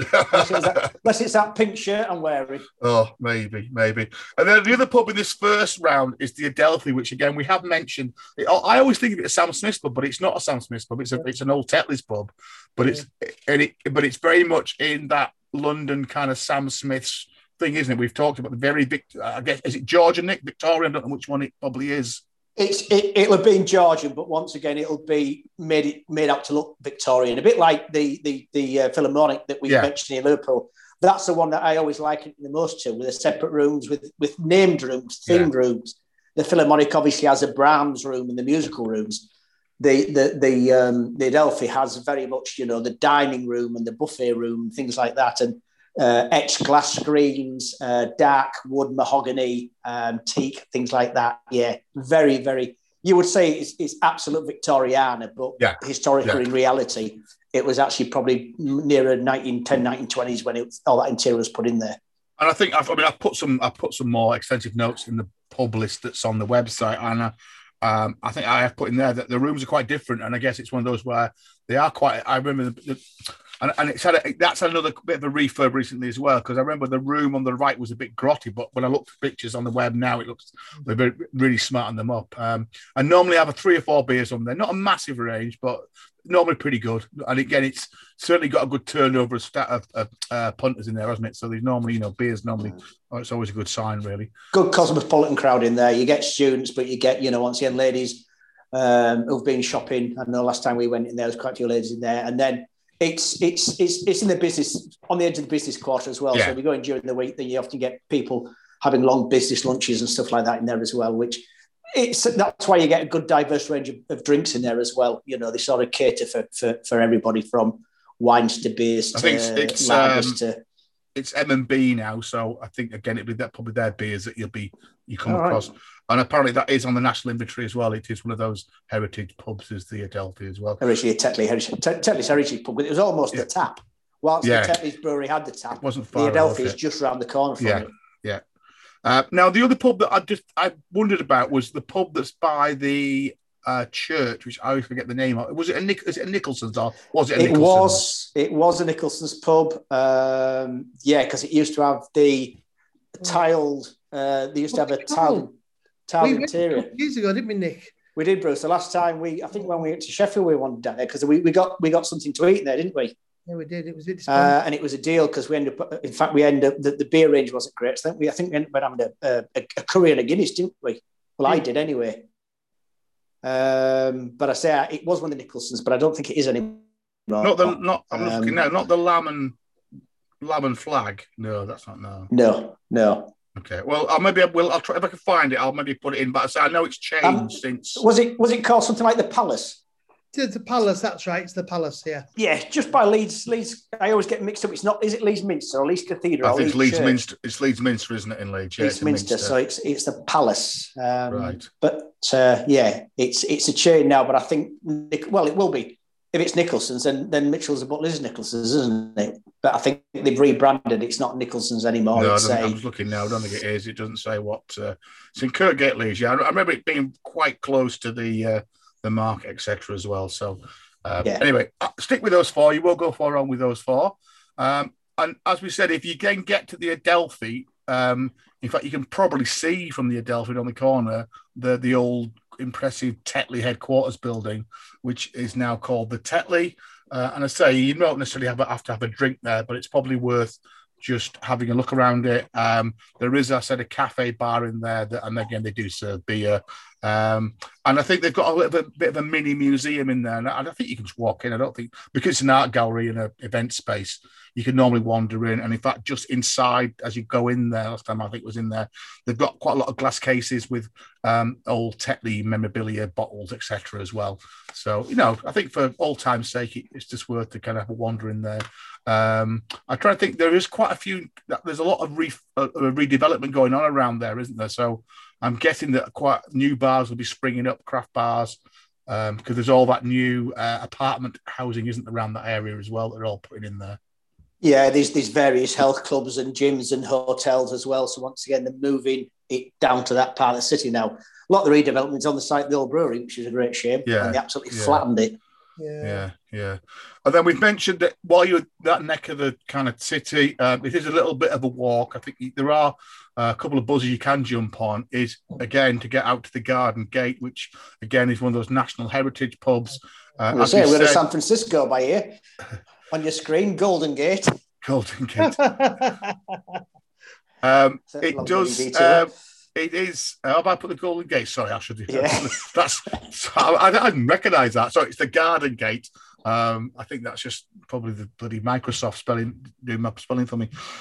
Now we did say that certainly last time we were in there, it was a Leeds Brewery pub.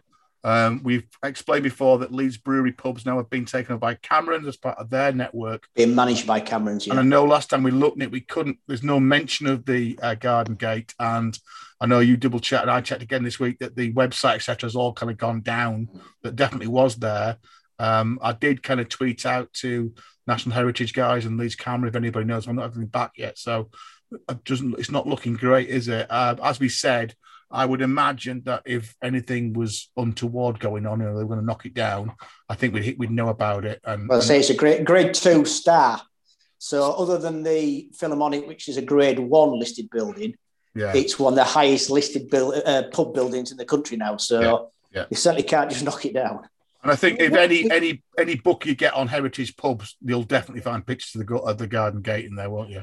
And it is absolutely jaw-dropping when you go inside, isn't it? I mean, now, to be honest, we were there 2 years ago, the first time being to it, and sadly the fire wasn't lit, which would have given it, brought it all to life.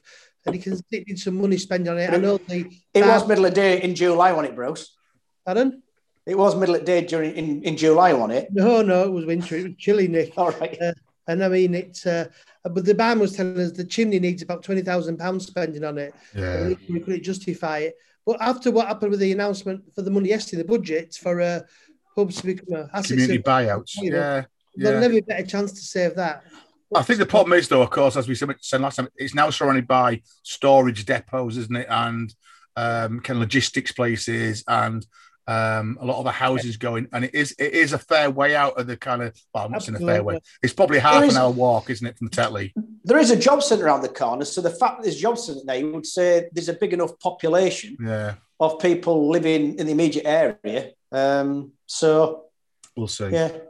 We'll see. So, and then as I said, if you want to wander back towards the new wharf development, which you won't miss because that's where all the big buildings are. I say if you get to the Armouries Museum, there is a little water taxi there, which takes you, it's not took too long, about 10 minutes, just back down, and that drops you off a couple of, I think it stops twice, but you can get off right by the station. And you're doing some culture, you can pop into the Armouries. The Armouries is free of charge. The collection is a little bit repetitive, but it's part of the National Collection of Arms and Armour. It was a deal that was done during the Second World War when they were moving stuff out of London. Some of it was actually brought up to Leeds and to put into safe storage.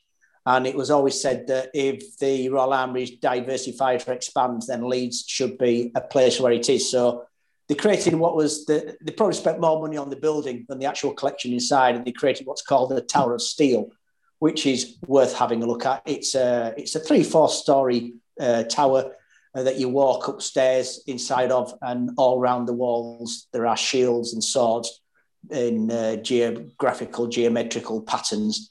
And certainly it's an impressive collection, but it's a modern museum, and it's old fashioned. That a lot of it's just glass show cabinets of lumps of bits and pieces, but it is free. So if you want to have a break from having a beer for an hour or so, you can pop yourself into there. They often do a lot of different special events in there now as well, special exhibitions, which you do have to pay for, but things like dinosaurs and Doctor Who and James Bond and things like that. So there's often other things going on there as well. So yeah, if you've had enough beer, say, early morning, afternoon, and you want a break for an hour or so, then the Armouries, you can pop in there free of charge. And I said this area of Leeds now has had massive refurbishment. It's kind of a new, I guess, go-to area. Lots of apartments by the water there. That's the Daleks down there, isn't it? Lots of new office buildings. And in the middle of them all is, again, one of those fantastic relics, the Grove, which you two probably have been there a lot more than I have. And I think in next slide, I've got a picture of Bruce there and David enjoying a pint in the Grove, which gives you good flavour, doesn't it, of all the fantastic, they're not murals, the kind of photographs on the walls, aren't they? And this is a little old gem, isn't it? Surrounded by huge, great monstrosities, a proper traditional old boozer. I was amazed how quiet it was that night that we went, Bruce. I mean, the back room, the main room is known for, because once again, it's iconic in the world of music. I mean, they've had some massive stars there. I think Mark Knopfler formed the Camden Hillbillies. After he was doing his Dire Straits, he decided to create a folk group of some of his Dire Straits guys and some other well-known musicians. And they'd had a meeting there over a pint and decided to form this folk group. But a lot of other well-regarded artists, songwriters, people have performed there in the past. So that's what it's still known for. Yeah. And as I say, when we went in the last time, that little front room, which is a little bit more comfortable, to be honest with you, was completely empty. So we had the room to ourselves. I presume what's busier is the office workers leave and people go lunchtime. It's very busy, but it's surrounded now by just new. I think that Yorkshire's biggest building is right next door to now, isn't it? The new tower block. Yeah, they don't knock off your feet anymore now. They put some strange buffer devices there, but until 2 years ago, because stand there on a windy day and get lifted off your feet. Yeah, I've actually put that front bar you're in there. That's supposed to be the locals bar, that front bar. So, like you say, maybe that was scary. But I think a good example of a typical old Victorian West Riding pub. And I think, again, the music thing I found, I think they claim that the first ever folk music group, or the first folk club in the world, met there back in the early 1950s or 60s again. So it was Notting Hillbillies, not the Camden Hillbillies. I knew it was somewhere in Notting Hillbillies. Yeah. So you're back at the station. So you're back at our fulcrum. So you've done the right-hand side of our kind of quarters. And as I said, now, if you now head out from the station, kind of come out the station or area and head left, And there's quite a nice another open square there with the Queen's Hotel on your left-hand side. But if you head right, again, you're going to walk past quite a few pubs, aren't you? Even on that street, that is it Colcom? I don't know, it's a commercial street that goes kind of parallel from the station. There's another Wetherspoons down that road there, and a few other kind of walkabout bars and a couple of old traditional pubs. I think it's the Temple down that end somewhere. Old Temple Hotel, I think, down that street. Remember rightly. And then if you head towards what's called Brigate, which is the main shopping street, and up Brigate, as we've said, is where you'll find most of the passage pubs. But before you get there, it might be worth a quick detour, because in between kind of station and Brigate, you've got you've got the North Brewing Tap, the North Brewing Company Tap, which again is quite a modern tap. The brewery's not there, is it? I don't know whether they do some brewing there as well. And you've also got Tetleys as well, which is another kind of a newy kind of craft bar. So maybe pick one of those, which are, as we've explained, really quite, I guess, shabby chic is a good way of saying it, isn't it? Quite industrial, stripped bare, lots and lots of different beers on, quite obviously normal taps coming out of the wall. Vast menu of beers, and then obviously you can often get bottled beers and canned beers or some of the kind of things that are a bit more different. And a complete contrast to that is then you head towards the passage bars, as you mentioned, the Turk's Head, the Ship, the Angel, and the Whitelocks. And I think for us, probably Whitelocks and Ship are the ones that we'd probably say ones that we would probably go to the most. Ship's a bit further, a bit closer. The Ship's a bit closer as you walk up Brigade, isn't it? Same thing, the left-hand side, down a little passageway. I quite like it in there, actually. I thought I would probably go in there now rather than Whitelocks. Actually, because Whitelocks often is absolutely heaving in it, both with shoppers and I think probably camera tickers as well sometimes. And the Ship's a bit cheaper as well. I like the Angel. The Angel's rough and ready, but if you get in the little room with the fire where the bar is on a winter's day, it's great. We get some real characters in there as well, but very friendly. Again, it's quite plush upstairs, faded plush upstairs. The bar's rarely open these days, but and sadly, of course, I imagine a lot of people who did go there have now deserted them for Wetherspoons with the pound increase. But the Angel, you really can walk by and miss it, though. It's right next door to a club called Fat Face, but there is absolutely no signage, no hint there's a pub down the passage. Whitelocks and the Ship do actually put boards on the passage walls, but there's nothing at all to say there's a pub that you've got a little passage by the side of Fat Face. You've got quite a large pub and an awful lot of outside seating as well, can't you? Because you go through. You need to explain, Bruce, that it's a Sam Smith's pub again. That's why. Well, I was going to say, and there aren't that many Sam Smith's pubs in Leeds, are there really? Well, funnily enough, when you were talking about the previous area, Bamber Market there, the Admiral Duncan and General Elliot came to mind. And these are two legendary pubs for all the wrong reasons in Leeds for the clientele they attract. The Admiral Duncan's named after Peter Duncan, the Leeds United. Duncan Disorderly. Oh, is it? All right. Okay. No, Duncan. I know what you mean. Yeah, his name now. Then really, of course. And actually, I had a quick peep at my phone to see if they were still both open and trading. But interestingly enough, I did come across a review for the General Elliot, and the gentleman who wrote the review says, "I'm not surprised there are no reviews yet posted for this place, as it would strike a normal observer speechless. I've seen a few pubs in my time, good, bad, and ugly, but this place is unclassifiable." I think I've been in there, and I think it's just bare floorboards, hardly any furniture, and they were rightly just lager. Big beer, but no, I don't think there are many Sam Smith's pubs in Leeds. Are they? Maybe one of those. I think one of the finest pubs in Leeds is is it Commercial or the Eagle, not far from the arena? The Eagle. I think it's called the Eagle, but it's once again it's out up towards the northeast, so it's a bit walk out the centre. But I know the guy who used to write the beer column for the Yorkshire Post. He has it in he produced a book, the Yorkshire Beer Bible, something like that. And he has that in there, the Eagle. And I looked at it and then thought, no, it's a bit too much of a walk out sort of thing. Yeah. But he reckons for a Sam Smith's pub, that's a classic one. Interior as well, very, very traditional, very, very classic. So maybe worth having a walk out and trying to find that one next time. Yeah. Well, next time I go to Leeds, I'm definitely going to go visit it. I mean, we had the relaxation lockdown here, but of course, Leeds was obviously a tier above us. So next time I'm definitely going to go. And I suppose that's the joy of pubs, really, isn't it? All the time, there's something you're discovering, something you're learning. I only heard yesterday about the the old Smugglers Pub in Saltburn by the Sea. The ship. Oh yeah. That's fantastic. Yeah. I've never been there either. I've been. Yeah, and that's worth it. That's great pub. Especially the waves crash over you because they really do down there. Well, they have a brewery. Don't they have a brewery there as well? I think they do. Yes, there's somebody making beer there. Just this part, I would just say Bruce's recommendation for pubs in Leeds that we started on last week. I think the first two said, Bruce said, I've never dared to go in this pub, but it's worth having a look at. And then the other two that you suggested have been burnt down in the last 18 months. Yes, yeah. Which is always I think it happens at pubs a hell of a lot, doesn't it? Being burnt down. Well, the thing is, Mike, when you went off being a student, and it was me and Bruce left to go on these beer trips, he would always intimate that when we went anywhere, that you two had been before. You'd been in this pub. He would push me in through the door first, and then say, "Oh yeah, Nick, I'm just going to go for a wee. You go to the bar." And within 10 seconds, it was quite obvious that he'd never been in these bloody pubs before.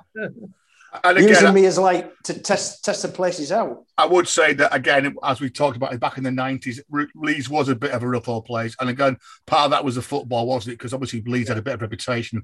I think since being in the Premier League, I think that's kind of I think football's changed a hell of a lot, hasn't it? And I think now, I think most of the places we're talking about, they're normally absolutely fantastic place to go to, aren't they? Going back to the Market Tavern, do you remember this one, Bruce? The first time I ever went to the Market Tavern, Bruce pushed me in first. We talked about in previous episodes about the music in the back bar being so loud because it's a Leeds Deaf Club in there. There was a guy behind the bar who only had one arm. We got served 2 pints of Tetleys, stood at the bar because we didn't dare go and sit in somebody's seat. A young chap came in with a backpack on his back, and he was obviously not from Leeds. Ordered 2 pints of lager and a pint of bitter. Barman proceeded to pull him 2 pints of bitter and a pint of lager. When chap with backpack on pointed out the mistake, the lad behind the bar with one arm looked at him, and we thought he was going to fly across the bar, and we're thinking, oh, God, what's going to happen here now? Picks up the pint of bitter, downs it in one, slams the empty glass on the bar and says, we could do with more mistakes like that, couldn't we, lads? We were gobsmacked. And then we were time to go. Bruce says, oh, you've got to come and see toilets. He says, once upon a time, it was on them outside lean-tos that were just basically an open gutter. He says, they've got a porta cabin now. So me and Bruce went in the loo. 2 other guys, obviously from Leeds, followed us in there. There was 2 urinals, 1 toilet cubicle. Bruce got one of the urinals. I got the toilet cubicle. Matey behind didn't have anywhere to go. And all I could hear was him moaning to his mate about, oh, bloody Tetleys pub, they want to spend more money on toilets. I walks out the cubicle. He's there weeing in the sink, complaining about the state of the toilets. So that was a Market Tavern for you. That was it, really was. Funny enough, talking about these pubs, Leeds, I can't honestly remember if the 3 legs on the headrows open or closed. So I had a quick peep at my phone again, and it would suggest it's open. But I did tap on the first review I came to, and it actually says it's entitled Disgusting Bar. Again, the 3 legs, one of those infamous Leeds City pubs. Right. And I suppose Leeds is quite unique that there are still a lot of these old pubs that cater to this clientele, and somehow they rub along, shoulder to shoulder, all the wine bars. Yeah. And that's the beauty of the place. Yeah. But this review says, picture this. As you open the front door, it's like a scene from a Western as the place goes quiet as everyone turns and stares. On entering, you're greeted with a musky aroma. And I thought, as we'll have a drink anyway, as I've drank in worse places in my time. And it said, it took a while to get served as a barmaid is throwing water over a punter who has fallen asleep and won't wake up. So I say you could possibly do a quick trail of all the supposedly undesirable pubs in Leeds. Probably have a great time, yeah. And I think, and episode 7 again, we've already got to talk about toilets, which again seems to be another recurring theme that we talk about. Which again is, I think the only one we could talk about in this area is the head of steam. We've talked about head of steam quite a lot, but again, as you kind of head towards the kind of the shopping area, again, the head of steam is there as well. I think that head of steam, I think, if I remember rightly, it's got electronic screens because there's that many beers selling these places now. Again, and as you said, Nick, they're very quite a beer hall-y kind of place, isn't it? Typical head of steam, quite a large, stripped back beer hall. Noisy. So that is the retail quarter done. And again, quite a lot of different beers there. So my suggestion then, if you come out of, perhaps stagger out of Whitelocks, if you turn left, it is really worth looking at some of those Victorian arcades. And Harvey Nick's kind of is on the side of one of them, but there are a couple, and they are fantastic. I mean, again, they spent a hell of a lot of money on them, and this again is the old, where you could shop without getting rained on. Again, fantastic architecture. Some very high-end shops in there. We could look forward to shopping most of them, but it's worth having a walk through one of those, isn't it? But if you head up to the top and you head on what's called the Hedgerow in Leeds, which again is kind of edged towards the civic centre of Leeds, and as I said, Bruce says there are a couple of interesting pubs on the way. There's a couple of big kind of chain stores on the side. Is it the Light, the cinema centre, bit further down? Some nice hotels on there as well. Passing the man carrying the barrel. There's a statue of a man carrying a barrel. And I did know the history of it, but I can't remember. So maybe I'll look that up for next week. And you can't really miss the City Hall Town Hall, which will be looming up in front of you on your right. So if you head towards that, there's the library, then the art, and there's the art gallery there, and then a huge, massive, great town hall. Often lots of weddings because it's got a fantastic step. So you often see kind of 5 or 6 wedding parties all waiting, I think, to kind of go in. And you've got, again, quite a lot of different pubs that you could access very close to there. So we've got listed here, we've got Mr. Foley's, which again is interesting. We'll perhaps talk a bit more about that. And we've got a picture of Nick outside Mr. Foley's. The Town Hall Tavern, which is a Timmy Taylor's pub, which again, there's not many Taylor's pubs in Leeds either, which again, surprised that Keighley's only down the road. The pub that me and Nick would probably always go to, certainly the past Nick, was the Victoria Family and Commercial Hotel. But again, we've got a little bit of story just to pick about that. Yeah. And then from there, you're kind of on the edge of kind of visiting out, really. And suggested if you did want to at least visit one of the pubs on the Otley Road run.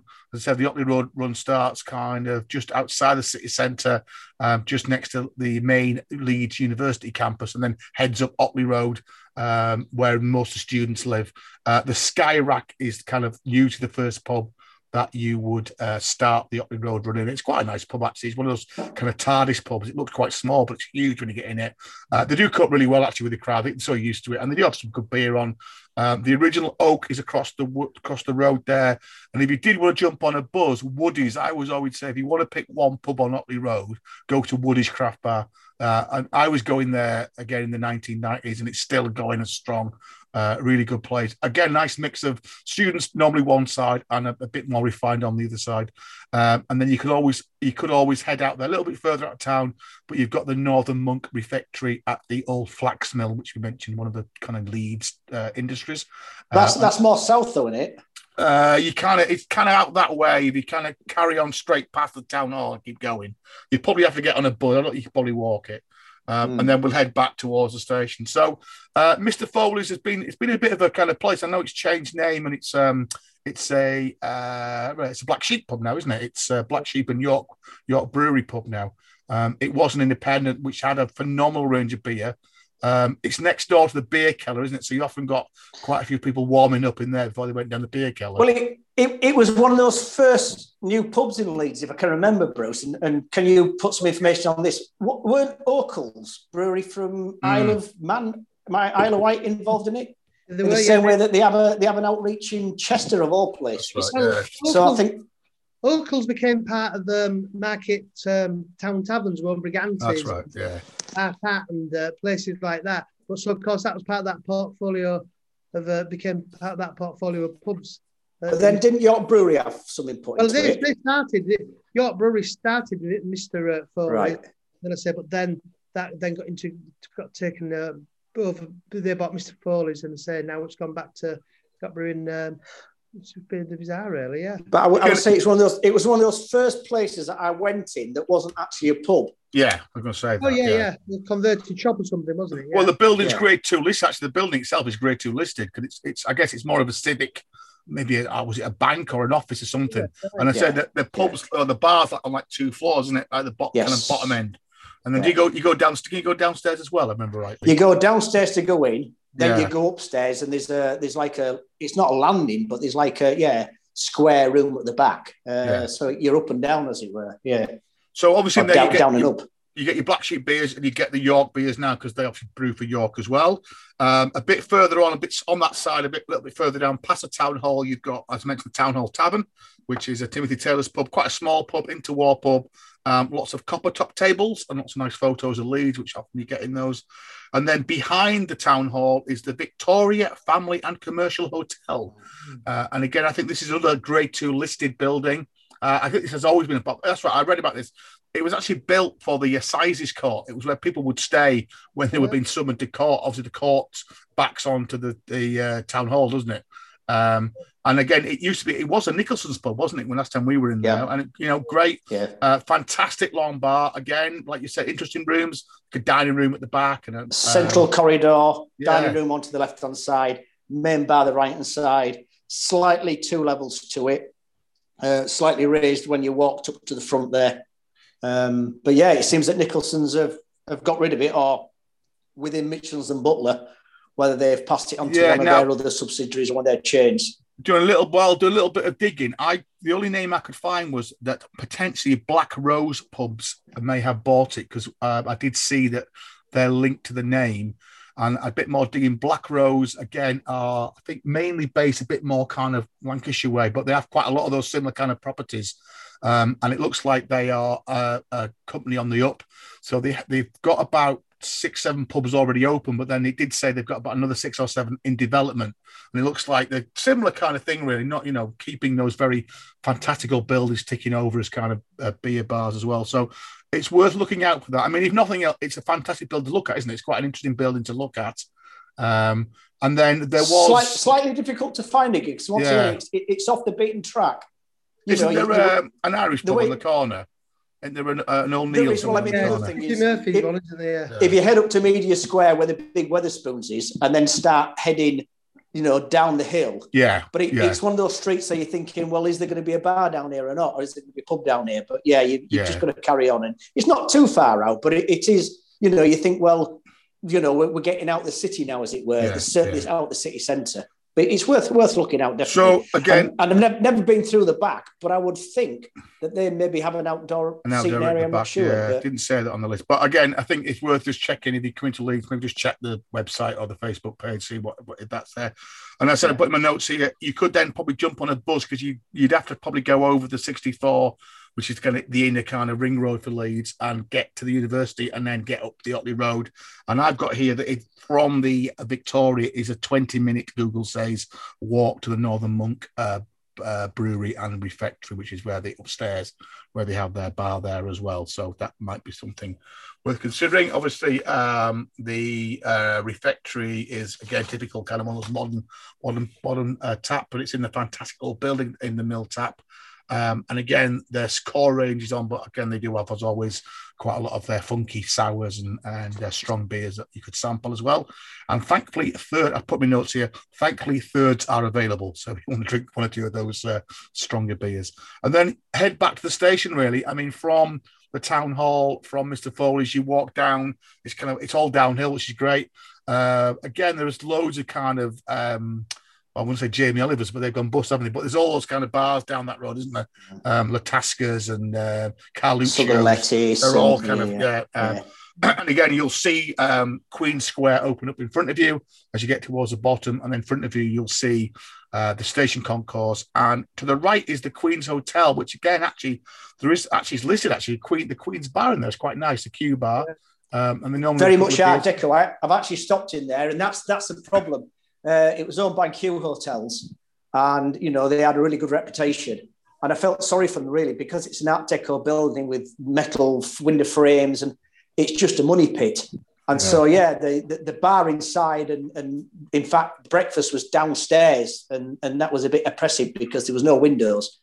I thought they should have sucked it the other way around. The bar should be downstairs, and the eating area should be upstairs. But the bar itself is very much all sort of tea room, cafe, Art Deco style, 19 sort of 20s, 30s.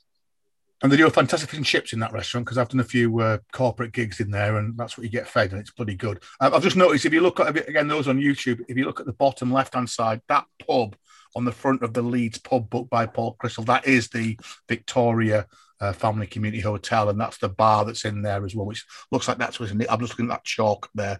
That looks like it was a Nicholson's when that picture was taken, and that's the outside there as well. And then the other bar, again, if you're waiting for your train back or you want one final hurrah, is the Scarborough Hotel, or the what everybody in Leeds calls Scarborough Taps. As I said, that's as you walk into the station, it's just on the left. It's down, isn't it? It's a bit weird. It's kind of on a lower level to the station itself. There is a lift though to get you back up to the station if you've had enough beer by then. We mentioned that last week. It's a great pub. It's quite a big pub. Again, as I think Nick, you mentioned, it gets a bit busy on football days, etc. Especially, I did notice that the landlord apparently has been there for I think 16, 17 years. So, as we said, that's often a good sign, isn't it? You can't miss it. It's got fantastic ornate front and often fantastic flower hanging baskets in the summer, which are beautiful in there as well. And I did note, by the way, that in the camera, Leeds Camera full measure booklet, it's the most misspelt pub apparently in Leeds, and even the camera book, they get the spelling wrong as well. In addition, 145, they spell it as in Scarborough on the coast and not Scarborough. Not Scarborough. Yeah.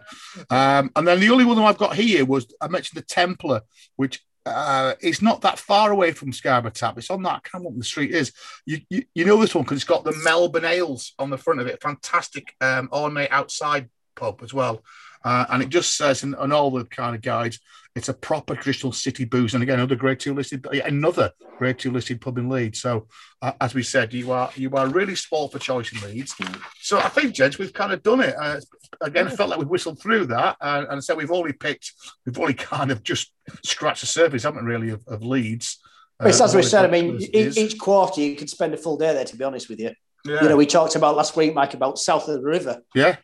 Doing a tour down there. Yeah. So as we said, we're on episode 7 now. We're kind of getting as we get each week on. So we have kind of thought about another flight now, because this is as far as we got when we started this back in January. We got kind of to episode 7. So we thought we might just do something a bit different next week, and Nick's going to take the lead next week. And we've talked quite a bit about branding, and that's been in the news recently with the Anchor Brewery rebranding, and we've talked a little bit about the new Pete Brown book about branding in beers. So Nick's going to do something on labels and logos, and that'll be definitely a YouTube episode. If anybody's got access to YouTube, you want to watch it, because anybody between the age of about 30 and 60, I'll be bringing up a lot of things that you'll remember, memorabilia and stuff like that. I'm into my brewery, aren't you? So collecting stuff. So there'll be some visuals, but there'll be a lot of slogans and logos that you might remember. And I'm going to set Mike and Bruce a bit of a quiz, I think. I'm going to give them 20 different slogans and logos that we used to sell beer and various other alcoholic beverages, and see if they can remember them, and then talk about the breweries behind those slogans and logos. So I say that could be one. If anybody fancies tuning into the YouTube channel and watching us on there, that could definitely be one for episode 8. And then we might just have some reflections as well, because I'm just conscious that I mean, at the moment, we're only meeting up probably on a Thursday just before we do the podcast. So we're all quite busy at the moment. So perhaps just reflect on that. And then I guess we're trying to think about where we might go in the future, because obviously there's all so many pub tours we could do. And obviously at the moment we're a bit stuck because we're still locked down for a fair while yet. We do think we've got to give York a kind of proper hit, a bit like Leeds, really. If Leeds is a city for drinking, then York is even more so. I think York used to have the record that there was a pub every 500 yards from the stupid, wasn't it? And they reckon... It's got to be less than that now. I reckon you can't walk down a street in York more than 400 yards without coming across a pub. Some kind of bar or pub. Somewhere to drink. Yeah. So obviously we have sifting down to about 20, I can tell you. Yeah. So Bruce is going to ask. Bruce is a resident of York. Bruce is going to kind of try and guide us through York. And we've mentioned quite a few pubs already in York, haven't we? And then I said, certainly the last trip that I think, or one last trips me and Nick did before we all got locked down, was what I'm calling Smugglers, Steam Trains and Ice Cream, the North Yorkshire Moors coast. So that's quite a nice one. We're taking Whitby and Scarborough, and we'll probably talk about the North Yorkshire Moor Steam Railway, as Bruce has got a bit of a vetted interest there, because his nephew Liam is a big star of that. I think we've got to do Kieran, sorry. Yeah, Kieran. We've got I've got drinking in Mankyland. So we've mentioned Manchester a couple of times, but again, certainly a place where we've been regularly to have a few drinks in Manchester and environs. And again, that's another probably we'll have to try and get that down to a handful of pubs. As you've heard, we've also talked about our kind of fairly regular trips down to the Big Smoke, down to London. So we might have 3 Northerners, kind of country gorbies visit to London, and some tales. Certainly me and Bruce have got some fine tales about getting mixed up in the middle of the riots and trying to find real ale. Again, back in the 1980s, 90s.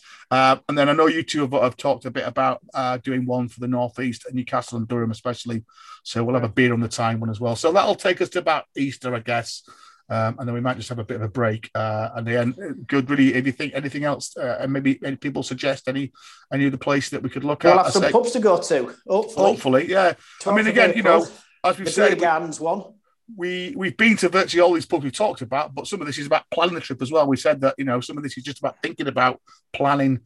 So again, it would be nice sometime, there are certainly something like Bristol is a place that I've not really been to. I've only been kind of fleetingly and, maybe had a couple of drinks in somewhere like that. I've never really been drinking in Birmingham. I understand some cracking pubs in Birmingham, yeah. I've really just been down the kind of main bit where, down to where the kind of the Sea Life Centre is, and there's some nice pubs, the one that Bill Clinton went to, and all those that are on the canal basin there, which is quite nice. And they've got these Ronnie Scotts and all that stuff across the road there. We've mentioned Manchester. We've talked about Liverpool quite a lot. I guess we could do something on Liverpool as well. And yeah, so that's the plan. So as always, if you are listening to us on some of our podcasts, if you don't mind leaving us a review, again, remind you can get us on all the good podcast providers. And again, if you, as Nick said, if you do want to have a look at the YouTube channel, you get some visuals and some of our pictures. Just look for Malt Travail on YouTube and you'll find our channel. Again, as always, the best place is probably just go to Twitter, Malt _ale. And we put all the links on there to both the podcast, the YouTube channel, and also the website, where, again, as I said, I have put a list of pubs with a little bit of an explanation and a little bit more stuff about kind of getting to and from the places, etc. as well. So I hope you've enjoyed that listen. I'm sure we've gone way over time, as we always do, but we will see you all hopefully in a week's time. So cheers, gentlemen. Thank you very much. Cheers. Welcome. Thank you. Bye.